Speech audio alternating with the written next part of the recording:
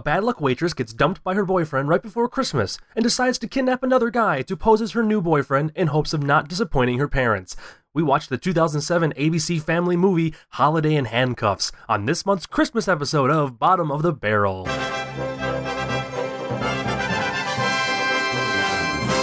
Hello everyone and welcome back to Bottom of the Barrel. I am your host, as always, Jeff Bell, and if you've been keeping track, you noticed that last week we should have had an episode for Bottom of the Barrel. However, things are kind of crazy right now with Ghost Hat Network, and there's a handful of new shows that are in development, and sadly, Bottom of the Barrel had to go from what was originally going to be planned to be a every couple weeks show to now a once-a-month show. If there's a demand for it, it'll go back to more, but right now we feel like just to try to keep this a little more original and not so boring, we're just going to do this show once a month now. And this is the month of December's episode. It was actually kind of hard trying to find a good, bad Christmas movie. I know there's a handful out there that I probably could have done, but frankly, this one was probably one of the few that was bad. Still a little good, because I feel really bad about trying to find a terrible Christmas movie to watch. It was okay, but it's so ridiculous. And, well, let's just get into the episode review, and then we'll talk more about it after we're done. So, here we go. The movie begins with Clarissa from Clarissa Explains It All pulling up to AC Slater from Saved by the Bell and telling him to get back into the car because it's too far to walk to the nearest gas station. He reluctantly gets into the vehicle because, honestly, why wouldn't a 90s teen actor not want to get into another 90s teen actor's car these days, right?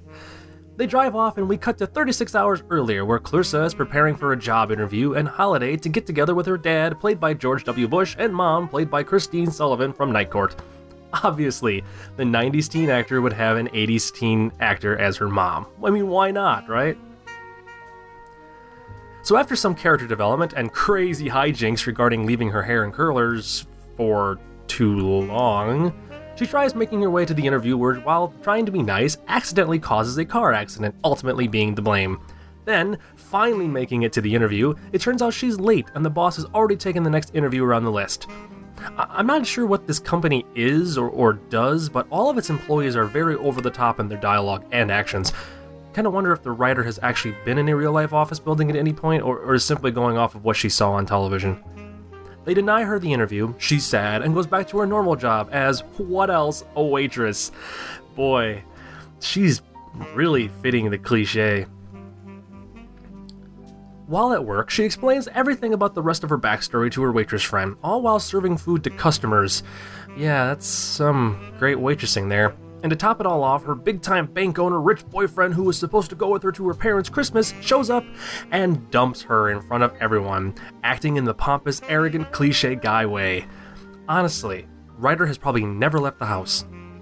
Clarissa goes into a trance, replaying everything for the first 5 minutes of the film in her head when Slater shows up and orders some food. He's preparing to propose to someone. Yeah, at a small dive of a diner. He sure knows romance. But no worries, because as he gets up to go to the bathroom, Clarissa holds him at gunpoint and basically kidnaps him to take with her to her parents. While walking out back, he slips, falls, and gets knocked out unconscious long enough for her to somehow drag him into her car and tie him up. Keep in mind, no one saw her do this. Back inside the diner, which I just realized Clarissa showed up to work for 10 minutes and then left to leave. Why she showed up in the first place, you got me. Shortest shift ever. Slater's girlfriend shows up to find him and acts like yet another rich, pompous ass to the other waitress. I'm starting to think the writer might have only had a single interaction with a person in her real life, and it was with a ridiculously spoiled rich person, and that's what she's going off of for everything in this story. So Clarissa realizes she's low on gas and decides to pull off at the cliche old general store looking place. While there, the old man caretaker offers to pump her gas for her. It's not an innuendo, but that's not an innuendo, but sees Slater tied up inside. She tells the caretaker that she's taking her boyfriend up north for a kinky weekend, and just when it looks like he's going to call the cops on her, brings out a set of furry handcuffs to give her on the house. What kind of gas station is this? Arriving at her parents' rented log cabin, she forewarns her parents that Slater will joke about being kidnapped when he's nervous. The parents reluctantly agree. This is what happens when TV personalities get together, I'm pretty sure. And even though he seriously tells them she kidnapped him, they laugh it off and go about their business. The rest of the family shows up and immediately buys into the whole Slater joking about being kidnapped. Seriously, what is wrong with this whole family? After everyone goes to sleep, Clarissa warns Slater that there's no way out of the house because she's the key master this year, a tradition in the family where one person watches the keys and cell phones to prevent distraction from being with the rest of the family. A little while later, he starts to look for the keys, and after 15 seconds of doing so, he immediately gives up and starts to walk to the gas station instead, where we come back to the beginning of the film. Wow, that's the fastest in one of these movies that they've cycled back to the beginning like that. Slater finds out that Clarissa still has her phone and demands to have it from her, but instead of hiding it somewhere, she smashes it with a meat tenderizer. She's a waitress with little money, and she just smashed her phone. Okay. When Clarissa's mom realizes she's out of olive oil, and royally freaks out about it, her dad and Slater drive back to the general store to buy some. Inside the store, Slater tries to convince the old man he's been kidnapped, but Clarissa's foolproof story from earlier is still working and he laughs it off. Until Slater gets forceful, that is, then the old man pulls a shotgun out and threatens him with it. Okay, it's not the entire family, it's everyone in this movie. What is wrong with everyone? Back at the house, Slater rips his pants, Clarissa's brother offers up some new clothes, and in the process of getting them, he spots the brother's cell phone. He borrows it, and is finally able to get a hold of his girlfriend, who's mad that he stood her up at the diner. He tells her that he was going to propose to her, but got kidnapped, and finally, someone believes him. Clarissa catches him on the phone, and he hangs up, giving it to her. She takes it, and promptly flushes it down the toilet. That was not your phone. And holy crap, she is ridiculously wasteful. Slater, now happy that his girlfriend knows he's been kidnapped, says he's going to play along with the charade until they find him, even though he only told her that he's a few hours outside of the city, no direction, no exact time, just a cabin in the woods, to his flaky rich girlfriend. Yeah, that's gonna go over well. So now playing along, the family openly insults Clarissa in front of him, telling very embarrassing stories about her, letting him do things that's always been a tradition for her to do, and more. She storms off and tells Slater that she realizes her family likes him more than her. Cliché. Later, after everyone goes to bed, the two stay up writing the traditional letter to Santa while drinking some wine. It becomes the sentimental moment in the film where she admits she wishes she would stop disappointing her parents, and Slater conveys some non-hatred towards her. Oh, he likes her. Kind of. Honestly, I don't know. The way everyone acts in this film, it's hard to say what they're feeling. So Slater's girlfriend goes to the police department on Christmas Eve, where everyone is celebrating and not doing their job, and reports the kidnapping. It apparently took her 6+ hours to get ready and drive across town to the police. She probably got distracted by a sale, or something that rich, pompous people do. The next morning, Clarissa and Slater go off together and have more personal moments where they reveal more backstory and slowly fall in love with one another, you know, the cliche stuff. But back at the diner, Slater's girlfriend shows up with the police, asking the owner if he knows the waitress that kidnapped him. Wow. So, they all went home and had a full night's rest before starting the investigation? But never mind, because back at the cabin, the family sit around opening awkward presents that they don't really want when Clarissa gets into an argument with her dad about her life, saying she doesn't want to work in an office, but rather do her paintings. In the midst of the argument, Slater stands up for her about the paintings and, to top it off, proposes to her in front of them, saying he might as well give them what they want for at least a few more hours. Yeah, that's gonna get awkward later when, you know, the police show up and arrest her and everything. Huh. Meanwhile, out in the garage, Clarissa's brother sits drinking alone, contemplating telling everyone that he's now gay. Most eventful Christmas ever. When their grandma finds her keys and is in the process of leaving, then Slater jumps in to stop her. She crashes her car into the woods and is fine. So, forget that scene, I guess. Slater's girlfriend and cops show up at Clarissa's friend's house and interrogate her about the whereabouts of the cabin. Back at the cabin, that scene was short, Clarissa and Slater are now at 75% in their gonna be together scale as they both get ready for dinner. He asks her to come outside to the man-made skating rink in the backyard, where he makes her put skates on and do a skating routine she hasn't done since she was little, and as a completely different professional skater. It's like they don't even try to hide it. Now at dinner, holy crap, does everything go to hell. Clarissa's sister admits she dropped out of law school to open a Pilates studio in California, the brother admits he's gay, and the parents start revealing their true feelings about one another and how much they hate the way the other acts. It doesn't look like it could get any worse when, oh, that's right, the police arrive, and then break into the house to reveal Clarissa having kidnapped Slater. The entire family ends up in jail temporarily, but is released when Slater does not press charges. Cut to 2 months later on Valentine's Day, Clarissa is still searching for a job. Not sure how she's been supporting herself for the last couple months. Meanwhile, Slater is having second thoughts on the marriage to his girlfriend. A few days later, Clarissa is accepted to having a painting displayed in a gallery. There, her parents show up and tell her how they accept whatever she wants to do. Well, those loose ends are tied up nicely, aren't they? Someone buys Clarissa's painting of the ice skating rink. Gee, I wonder who that was. And on her way back to her car, she gets kidnapped by Slater and taken to his newly opened architectural firm/gallery thing, where he kisses her and says he wants her in cliche love story ending and blah blah blah, and the end. Cliche crazy family holidays.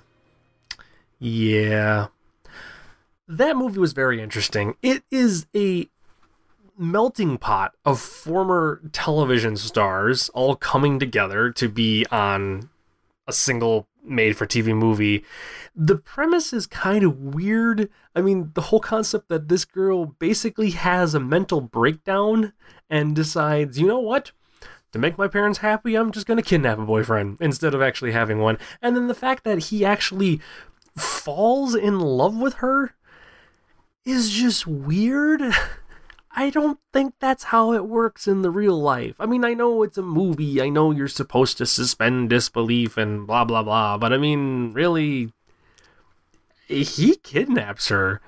And the fact that she kidnaps him, and the fact that she's able to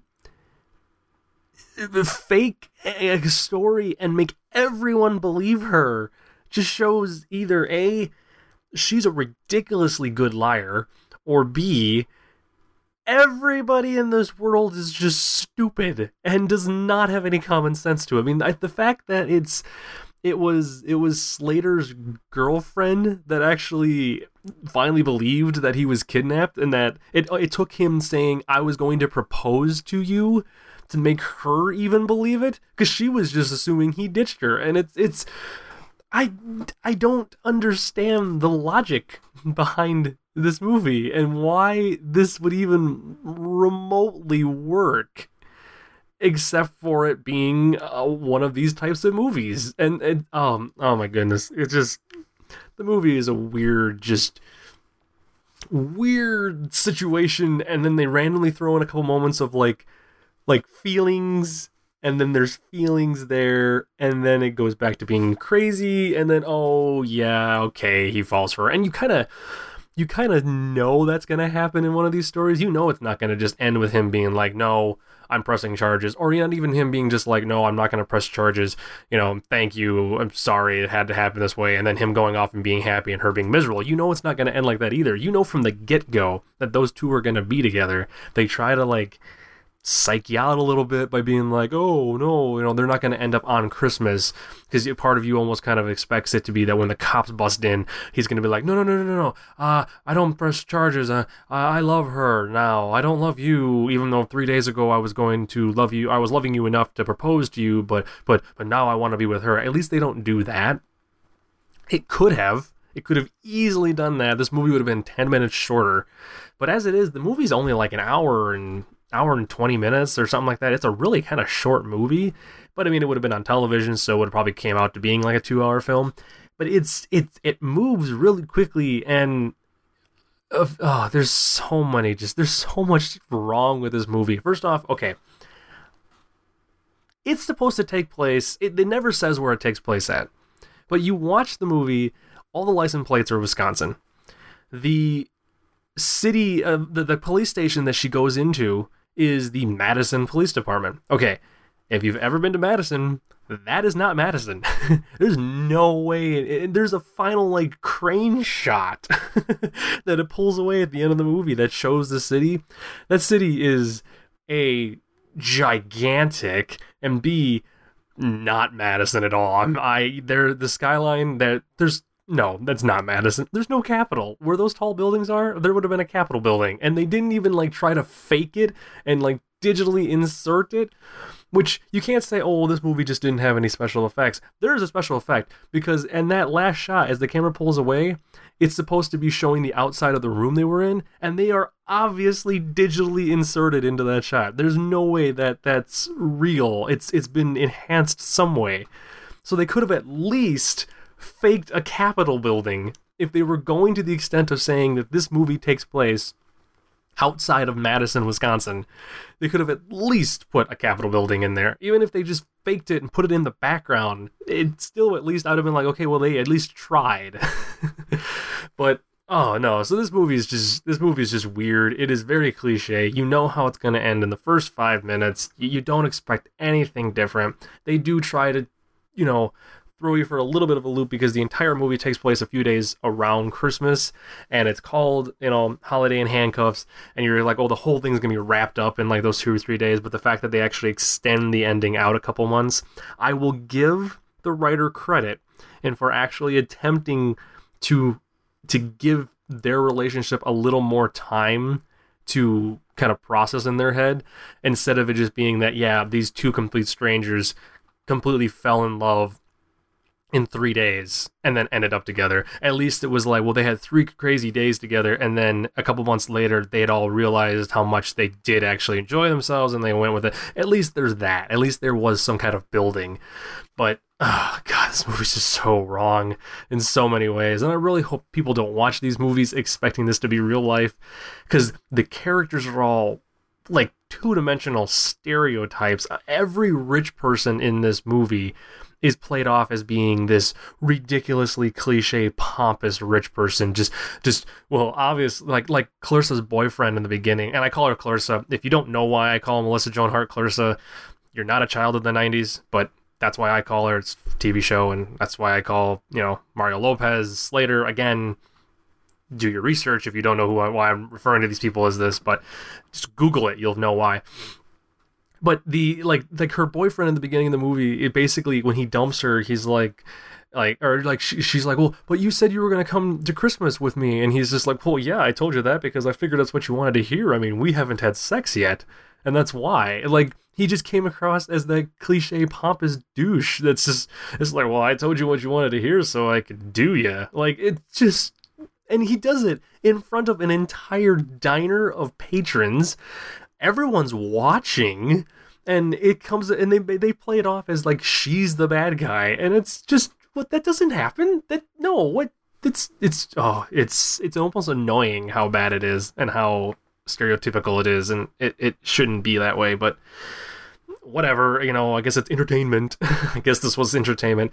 The movie was on, like I said, it was on ABC Family in 2007. Not a lot of trivia about the film, just that it's There's a lot of people from television shows in it. I mean, Melissa Joan Hart is from Clarissa and Sabrina the Teenage Witch. Mario Lopez, who's on one of the celebrity news channels now, like E! Or something like that, and also was from Saved by the Bell. Clarissa's mom was on Night Court. Her dad is the guy who played Bush, and That's My Bush. And has done it in a couple other movies. And then the grandma was actually on Lost in Space back in the day. Like, it's all television personalities in this movie and actors. And it's weird to see them all come together, but they all play that cliche television-esque acting. Anyways, doesn't matter. So let's get on with the drinking rules. This week there's actually only, or not this week, this month I suppose, is there only 5 drinking rules plus a 6th bonus one. It was honestly kind of hard to find something that you could play the drinking game along with this week. So, but hopefully you can enjoy these 5 plus that 6th bonus one. So here's the rules for this week. Number 1, every time a character turns out to be an over-the-top, pompous, rich person, just drink. Number 2, when Clarissa destroys a cell phone instead of simply hiding it. Number 3, when Slater tells someone he's been kidnapped and they don't believe him. Number 4, every time Slater and Clarissa make lovey-dovey eyes at one another. They do it a couple times in the movie. Number 5, every time Grandma says she was on Broadway once. And the 6th bonus drinking rule is for Wisconsin people only. When they show Madison, but it is obviously in no way Madison. So that's it. That's the rules for this week. Or this month. I keep doing that. And that's pretty much the end of this episode. And like I said, these are going to be monthly now just because it's really hard to try to find good, bad movies and to try to keep up with everything else that's going on right now. But definitely, if you find a movie that you would like us to review, please don't hesitate to write comments either on iTunes or write them on the website, ghosthat.net. You'll find the podcast there. You can leave comments there or email us, get a hold of us if you find movies you want, because we always can be always helpful to watch more and to have more people who have some ideas. So, but other than that, hope you guys have a great Christmas, a great holidays, and a great New Year. We will see you back here next month for another episode of Bottom of the Barrel. Thank you guys. We'll see you later. Bye-bye. I mean, seriously, she's a waitress, and she just wastes stuff. She's not a waitress, she's a waste. That doesn't make sense. That was a bad joke. Sorry. Merry Christmas.